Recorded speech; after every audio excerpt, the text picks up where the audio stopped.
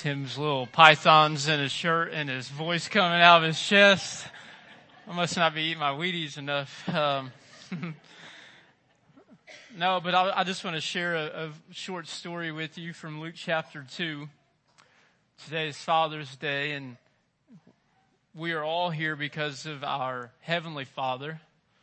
Some of us have good, some of us have bad, some of us now have none relationships with earthly Father, but we do not worship but for one reason. Our Heavenly Father so loved the world that He sent His only Son, so whoever believes in Him should never perish. Luke chapter 2 reads in verse 41, "Now His parents went to Jerusalem every year at the feast of the Passover. And when He was 12 years old, they went up according to custom. And when the feast was ended, as they were returning, the boy Jesus stayed behind in Jerusalem. His parents did not know it, but supposing Him to be in the group, they went a day's journey. But then they began to search for Him among their relatives and acquaintances. And when they did not find Him, they returned to Jerusalem searching for Him. After 3 days, they found Him in the temple." Could you imagine your mom after 3 days of searching high and low for you? Could you imagine how happy she would be to see you, but also how bad it would hurt walking home, from that encounter? It's going to be painful. But do you spank God or not? I don't know. Good thing He didn't ask me to be the parent. After 3 days, they found Him in the temple, sitting among the teachers, listening to them and asking them questions. And all who heard Him were amazed at His understanding and His answers. And when His parents saw Him, they were astonished. And His mother said to Him, "Son, why have you treated us so? Why have you done this to us? Behold, your father and I have been searching for you in great distress." And He said to them, "Why were you looking for me? Did you not know that I must be in my Father's house?" Some translations will translate it, "Did you not know I was doing my Father's work?" And they did not understand the saying that He spoke to him, and they went down with them, and He came to Nazareth and was submissive to them. And His mother treasured up all these things in her heart. I couldn't help but to picture Jesus, 12-year-old boy, in the temple, answering questions, asking questions, and debating scripture with these scholars and rabbis. And He said, "Why were you looking for me? Did you not know I must be in my Father's house? Did you not know I must do my Father's work?" Was the same 12-year-old boy that would become a 33-year-old man in the Garden of Gethsemane, right before he was arrested and to be crucified, crying out in the garden, "Father, Abba, Father, if there's any other way, remove this cup from me. If there's any other way." We know the rest of the story. This is why we have a cracker and a bit of juice. Every single week we do this in remembrance of Him. But it was in that garden, in the same city that He was once lost, but then His parents found Him. It was in that Garden of Gethsemane that Jesus cried out, "Abba, Father, if there's any other way." What else did He say? He said, "Not my will be done, but yours, Father." The will of the Father was to crush Him. The will of the Father was to pierce Him for our transgressions. The will of the Father was to crush Him for our iniquity, so that you and I can joyfully and every single week in a very celebratory way take these elements, because we now have victory. Because we, as David said, "May I dwell in the house of the Lord forever." You and I, through this death on the cross 2,000 years ago, now have the right that we will stand in the presence of our Heavenly Father forever. The same 12-year-old boy that was lost was the same 33-year-old man that cried out, "Father, please take this cup." Now, here's what I want us to do. If you could remove your cracker as we take of this bread. And this cracker is to represent for you and I the bread of life, the body broken 2,000 years ago on Calvary so that you and I can be and dwell in His presence forever.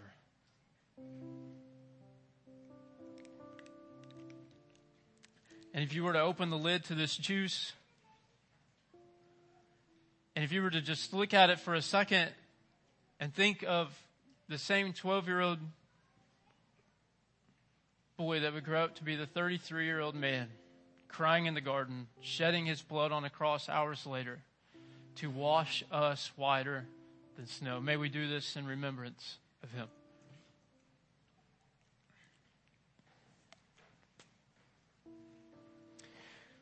And as you dispose of those, I would like to pray with you, but here's what I would like to pray for you. 12-year-old Jesus in the temple was concerned about His Father's work.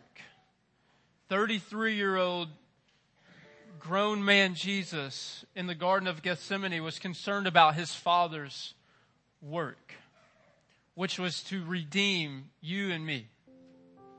So my prayer is that you would consider today your Father's work. Are we concerned about our Father's work? He was concerned about His Father's work more than he was accompanying his family back to their home. He was concerned about His Father's work more than he was that he was literally bleeding in his sweat to then die on a cross. Are we concerned about our Father's work? And that work is to go and to share the gospel message of Jesus to the ends of the world. Let us pray.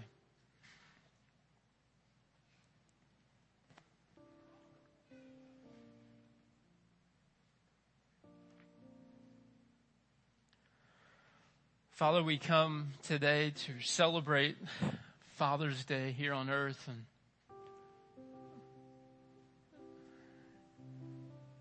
and we are just humbled because of how good you are to love us so much, to know that the law cannot be fulfilled in us, but only in you. And you loved us so much that you offered to us a gift that we can never earn or deserve. And that the same Savior who was in the temple at 12 was the same Savior on His face at 33, concerned to fulfill your work. And your work was to crush Him for our sin, to pierce Him for all of our transgression. And by His stripes we may be healed. So Father, I just pray that each and every one of us would consider the work of our Father. That we would consider that we are to be parents, spouses, according to your word. That we are to be vessels on this earth according to your word. That we are to be concerned about the work of our Father, which is to bring glory and honor to you in all that we do and to preach the gospel message to the ends of the world. May we truly leave here today concerned and truly actively participating in the work of you. Whether that just be being a spouse for the moment, whether that being a grandparent or a parent for the moment, whether that be leading a Bible study or a life group for the moment, whether that be singing on a stage or preaching behind a pulpit for the moment, whatever it may be, may we leave here focused on our Father's business. We love you. We thank you. We cannot praise your holy name enough. And in the mighty name, victorious name of Jesus Christ, all of God's children said, amen.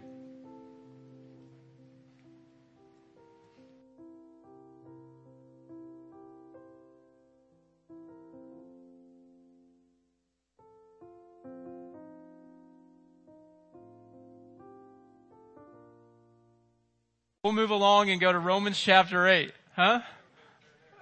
I'll play the clarinet. Whatever. Bring the trombone first chair back in the house. I know where it's at. I can get it now. Pratt family's got a connection there. So, all right, Romans chapter 8, we're going to get into it. Romans chapter 8, and what we're probably going to do is break up chapter 8 over these next 2 weeks, today and tomorrow, or not tomorrow, but next Sunday. And then we'll finish chapter 8. We might continue on in the book, or there might be a Sunday interruption where we interrupt our series with something that I've been reading into, and God's really been opening my heart to, and it's just something very profound that it started whenever I shared stories with my girls. See, we've been doing these things called family worship. And, some nights are better than others. Some nights I read to them out of the Kings about slaying each other, and, then they're punching each other in the face and wondering why, why they're doing certain things that they are. And then we'll read the New Testament. It's a little friendlier, and we'll read the book of Acts. And then I've just been thinking about how instructing my kids, my girls, is the most important thing to me. I have to tell you that my wife and my girls are the most important things to me other than Christ. Other than this pulpit, above this pulpit would be my wife and my 4 girls. So if I were to ever, step down from here, get kicked out of here, I would still have 4 little girls looking up to me to continue them on. And it was in our family worship time that God's really been just kind of pouring His Word or revealing His Word in new ways. And it kind of made me think about Romans chapter 8, where we see such a rich chapter of the Bible that God has given to us as our Heavenly Father to instruct us and to shape us in many ways. And here's what I want to share with you. Back when Michaela and I were in Jacksonville, North Carolina, where we lived for a couple of years, we attended what was then called First Baptist Church of Jacksonville. Well, it's now been renamed as Catalyst Church. And they're a pretty big church, multi-site, multi-campus, whatever. And I can remember years ago, and for whatever reason, I have this really keen memory. Memory. And unfortunately, I remember a lot of things, the good things that you all say to me or do to me, and the bad things that people say and they do to me. And part of that keen memory is I can remember our pastor in North Carolina teaching through the book of Romans and referring to the book of Romans as the most profound book by many scholars in the Bible. And Romans chapter 8 to be the most profound chapter in this most profound book. This is why I want to go through it over a couple weeks' time, because there is so much in it.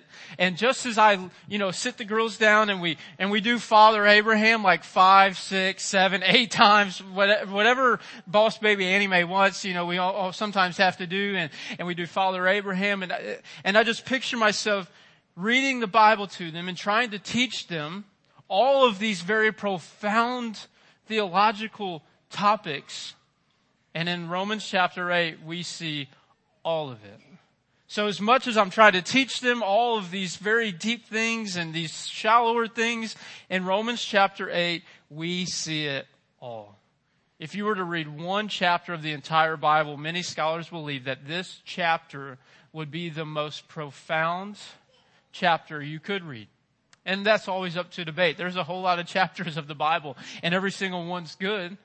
But this is to be considered by many as the one chapter where all is covered. So we're going to start in chapter 8, verse 1, and here we go. The Bible says, "There is therefore now no condemnation for those who are in Christ Jesus." There is therefore now no condemnation for those who are in Christ Jesus. For the law of the Spirit of life has set you free in Christ Jesus from the law of sin and death. For God has done what the law, weakened by the flesh, could not do. By sending His own Son in the likeness of sinful flesh and for sin, He condemned sin in the flesh, in order that the righteous requirement of the law might be fulfilled in us, who walk not according to the flesh, but according to the Spirit. For those who live according to the flesh set their minds on the things of the flesh, but those who live according to the Spirit set their minds on the things of the Spirit. For to set the mind on the flesh is death, but to set the mind on the Spirit is life and peace. For the mind that is set on the flesh is hostile to God, for it does not submit to God's law. Indeed, it cannot. Those who are in the flesh cannot please God. You, however, are not in the flesh, but in the Spirit, if in fact the Spirit of God dwells in you. And anyone who does not have the Spirit of Christ does not belong to Him. But if Christ is in you, Although the body is dead because of sin, the Spirit is life because of righteousness. If the Spirit of Him who raised Jesus from the dead dwells in you, He who raised Christ Jesus from the dead will also give life to your mortal bodies through His Spirit who dwells in you. So then, brothers, we are debtors not to the flesh, to live according to the flesh. For if you live according to the flesh, you will die. But if by the Spirit you put to death the deeds of the body, you will live. For all who are led by the Spirit of God are sons of God. For you did not receive the spirit of slavery to fall back into fear, but you have received the Spirit of adoption as sons, by whom we cry, Abba, Father. The Spirit Himself bears witness with our spirit that we are children of God. And if children, then heirs, heirs of God and fellow heirs with Christ, provided we suffer with Him in order that we may also be glorified with Him. In that 17 verses, there is a whole lot that leads us to cover even more next week. So I want to start at the very beginning of this. I want to bring up a few things that you see right away. And then I want to pose one big question. One big yet very simple question. The question is this: are you in Christ? Are you in Christ? Are you in Christ? Jesus said, if you remember the time He referred to Himself as the vine and we the branches, He said, if you abide in me and I in you, you will live. If you abide in me and I in you. So the question I just want to simply ask is, are you in Christ? And it seems pretty simple. Well, I'm in church. That's not in Christ. Well, I'm into giving in the offer. It's not in Christ. Well, I'm a good person, yet being a good person does not necessarily mean you are in Christ. So it sounds very simple, but right away we see a couple of things. And it's kind of a coincidence, and I did not plan this whenever we started preaching through the book of Romans. I did not know that on Father's Day weekend we would be reading about being adopted by our Father in heaven with a spirit of adoption as we cry out, Abba, Father. But here we are as children of His, and it also says that we are heirs, which means that we are to inherit it, or we are to be receiving an inheritance that you and I can never purchase, earn, or deserve. And if you've ever received any kind of inheritance, you know that it is nothing that you worked for. Anytime you are passed down an inheritance, which some of them can be good. You can receive a lot of money, a lot of land, some possessions. Sometimes you can inherit a lot of debt. And you didn't work for either one, but you're going to pay off the debt now, or you've got the toys, or you've got the land. So an inheritance, being an heir, is you are to receive a reward that you did not actually do anything to purchase or to earn. And to be co-heirs with Christ means that you and I are going to dwell in the same glory and the same majesty forever and ever as He is. So you and I, in Christ, have something to look forward to. If we are not in Christ, we have to be fearful. Because if we think this earth is all that it is, we are sadly mistaken that there will be eternal condemnation. The word condemnation says, or it refers to a sentencing of eternity. So whenever the writer, Paul writes, there is now no condemnation for those who are in Christ Jesus, Paul is not saying that there is no accusing or accusation that could be put against you. He's not saying that you and I are now perfect because we are in Christ. He's not saying that there's not things that we could be accused for, because people who are in Christ are still imperfect, though they are being perfected by the Word of God and the Spirit of God. If you are in Christ and you are here and you are perfect now, just raise your hand. I mean, if you are perfect in all you do, just raise your hand. Some of you were imperfect this morning. You were.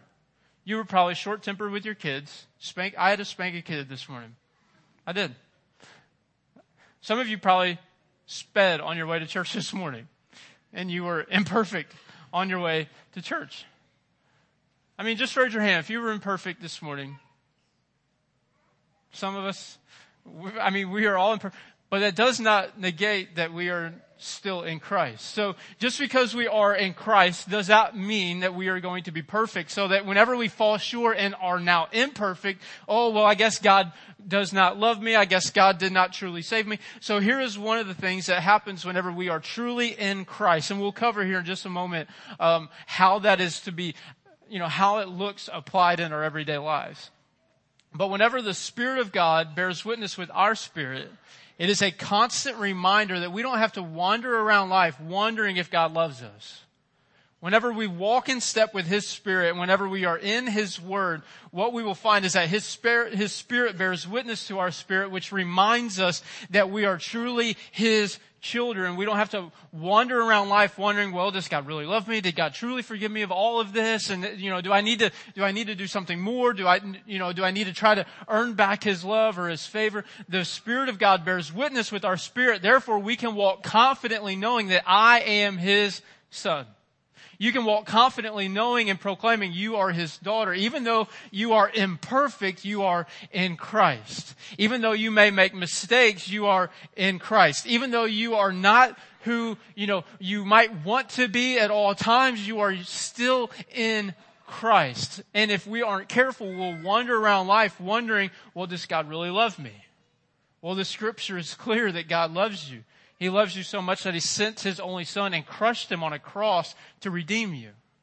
And if you and I are in Christ, then we are recipients of His Spirit, and His Spirit is to bear witness with our spirit. So, a couple of things that we see in this text.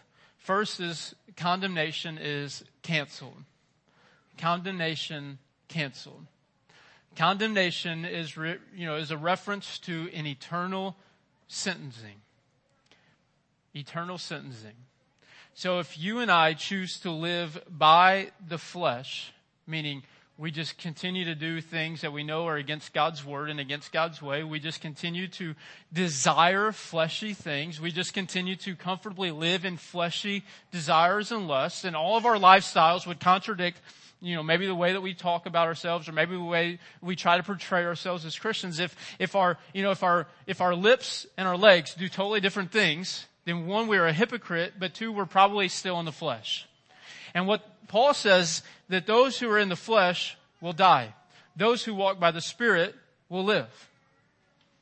So whenever we choose to stay in the flesh and reject this free gift of salvation in Christ, then you and I truly live by the flesh. We walk by the flesh, and the wages of sin is death. The wages of living in the flesh is death. And that is an eternal separation from our Father in heaven, in which we will be rightfully sentenced to. There is no one going to end up in hell and say, I didn't deserve to be here. Everyone that goes to heaven other than Jesus is going to say, I did not deserve to be here. But because of Christ, we are there. But everyone that is sentenced to eternal separation in hell will never be able to try to say, well, I don't know what I did to deserve to be here.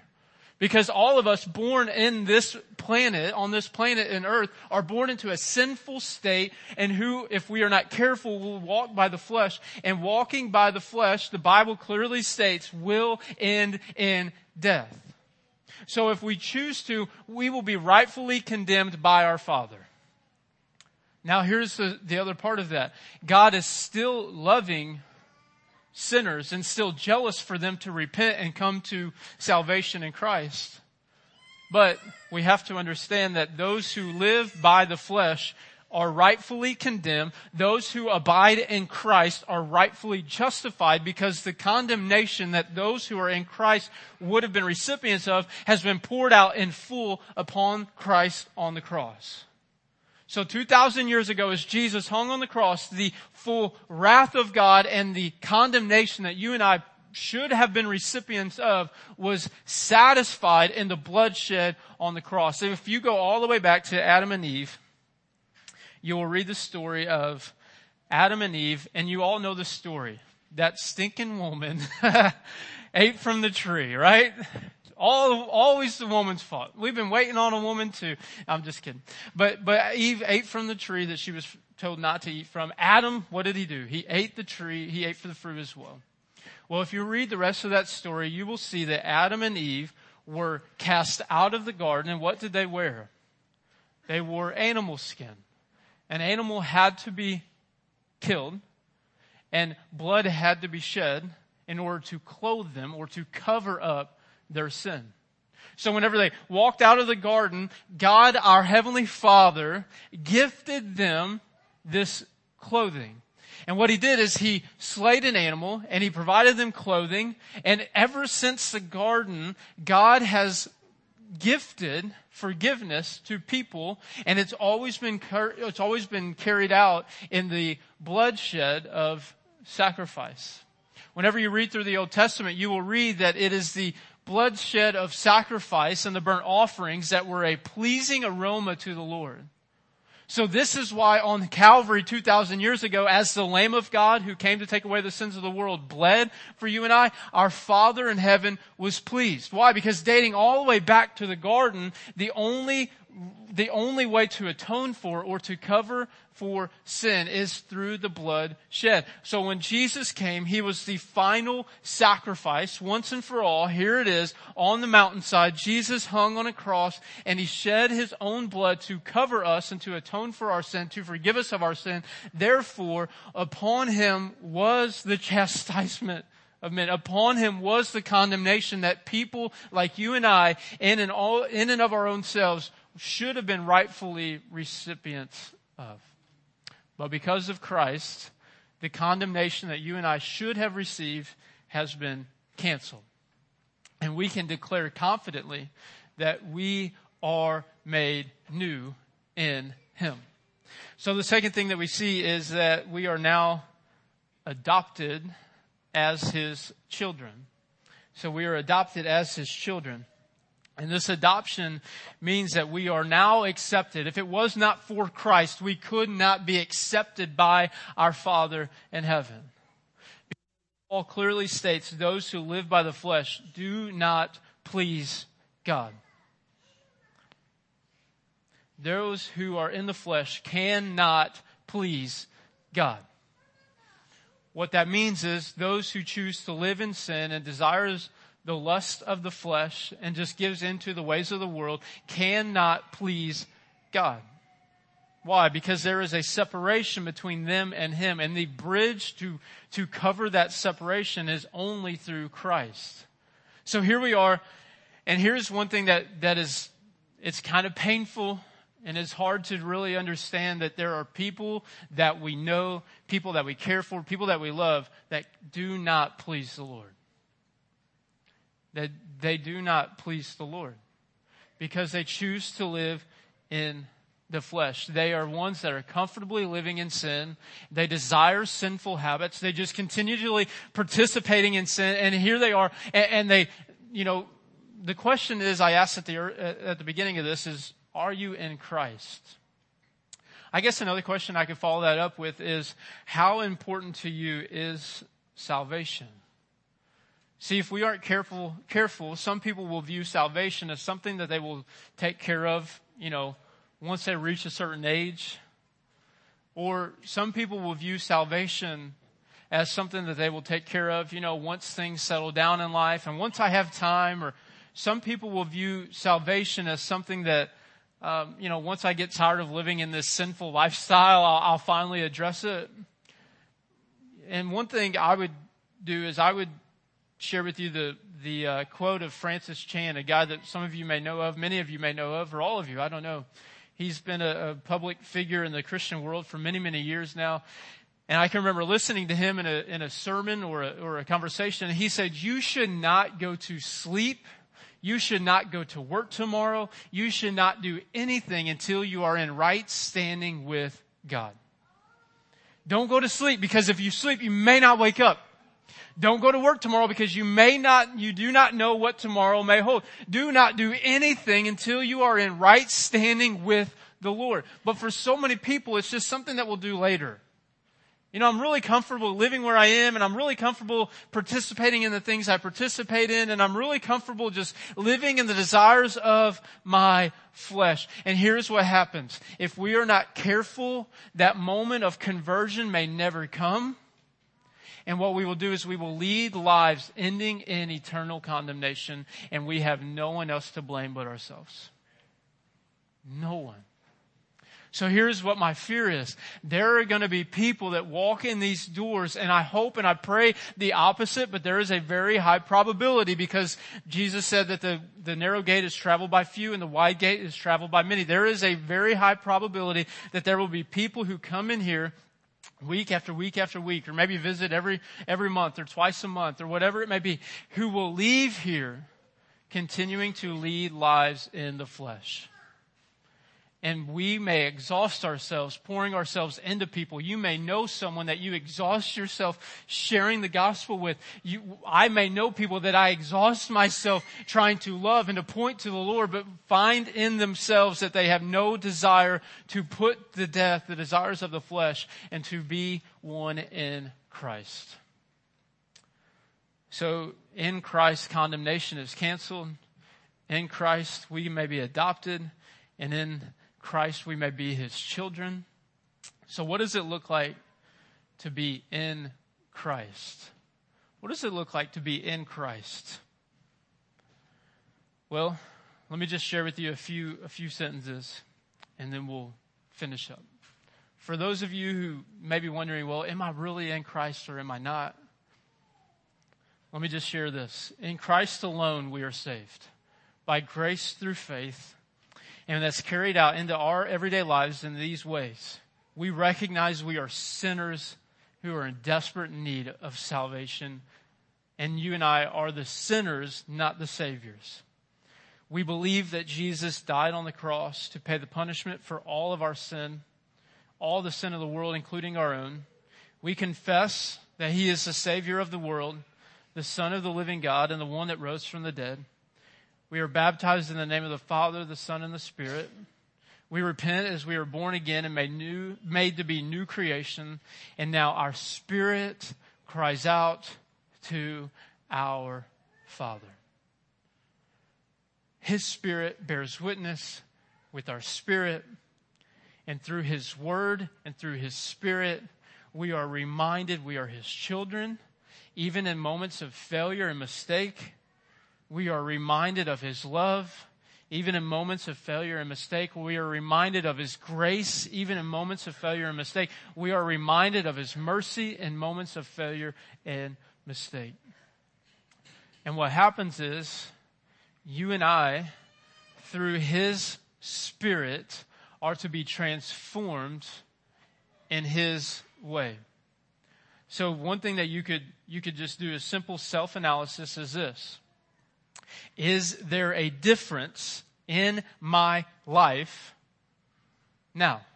Or am I still doing the same things that I did before I was in Christ? Am I still speaking the same way that I did before I was in Christ? Am I still participating in the same habits or lifestyles that I did before I was in Christ? If there is no change, we might find that our conversion may not have been as sincere as we thought it once was, and we are actually still leading lives in the flesh. If we are not walking by the Spirit, we cannot please God. And here's what I will tell you. If you are walking in step with the Spirit, if you are being cultivated by the Word of God and the Spirit of God, there is no way that there is not evidence of transformation. There is no way that there is not evidence in your life of redemption and being a new creation. So Paul said that those who are in Christ are new creatures. Behold, the old has what? Passed away. The old has what? Passed away. Has the old passed away? Has your old passed away? Has your old hobby passed away? Not that it's not your hobby if it's not a bad hobby, but has your old habit passed away? Has your old free time passed away? And are you doing it because you have been made new in Christ, or are you doing it because, well, now I feel guilty for a few weeks and now I'm going to change and then I'm going to go right back to it? No. We should have a hunger and a thirst, and in our spirit, we should be crying out to our Father, Abba, Father.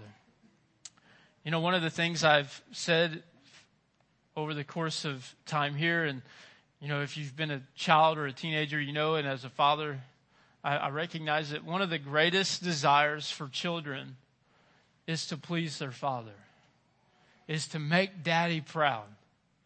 I want to make dad proud. Anybody here remember you wanted to make dad proud? And one thing that I've asked over and over and over from this pulpit is, are you making your Heavenly Father proud? We have the same desire in our spiritual walk to make our Father in heaven proud. Well, here's what I will tell you. Paul says those who are in the flesh cannot please God. Those who are in the flesh cannot please God. So this is the way I want to end it today. We're getting ready to sing a song titled Good, Good Father. Kind of fitting for today. But here's what I want to remind you of as we get ready to sing that song and worship one last time. Your Father in heaven knew that you could not live to His standard.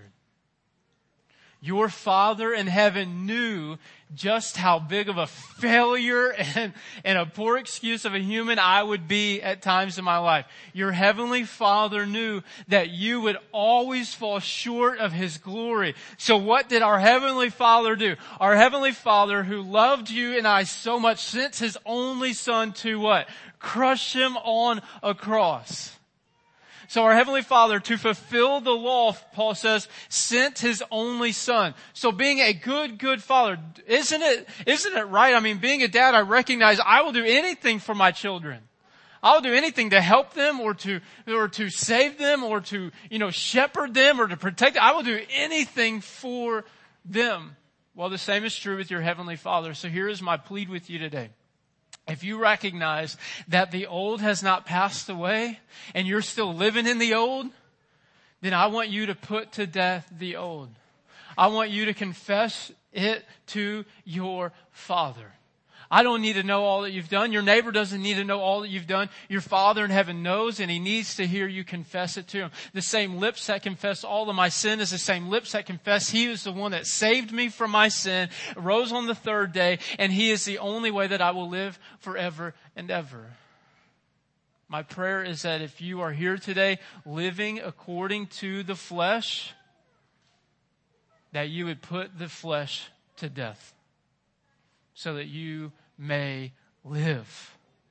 Because if you live according to your flesh, not only can you not please God or make Him proud in our everyday lives, but we will eventually find ourselves being rightfully condemned to eternal separation, sentenced in a place that we will never be able to say, well, I did not know or deserve to be here.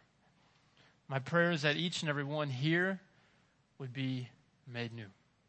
Each and every one here would find themselves walking according to the Spirit. The same Spirit that raised Jesus from the dead can live inside of me, inside of you, and bear witness with you for the rest of your life to be His children, to make Him proud, to glorify His name, and to live your life in a way that your condemnation has been canceled and you have now been adopted as His son, His daughter. Let's pray.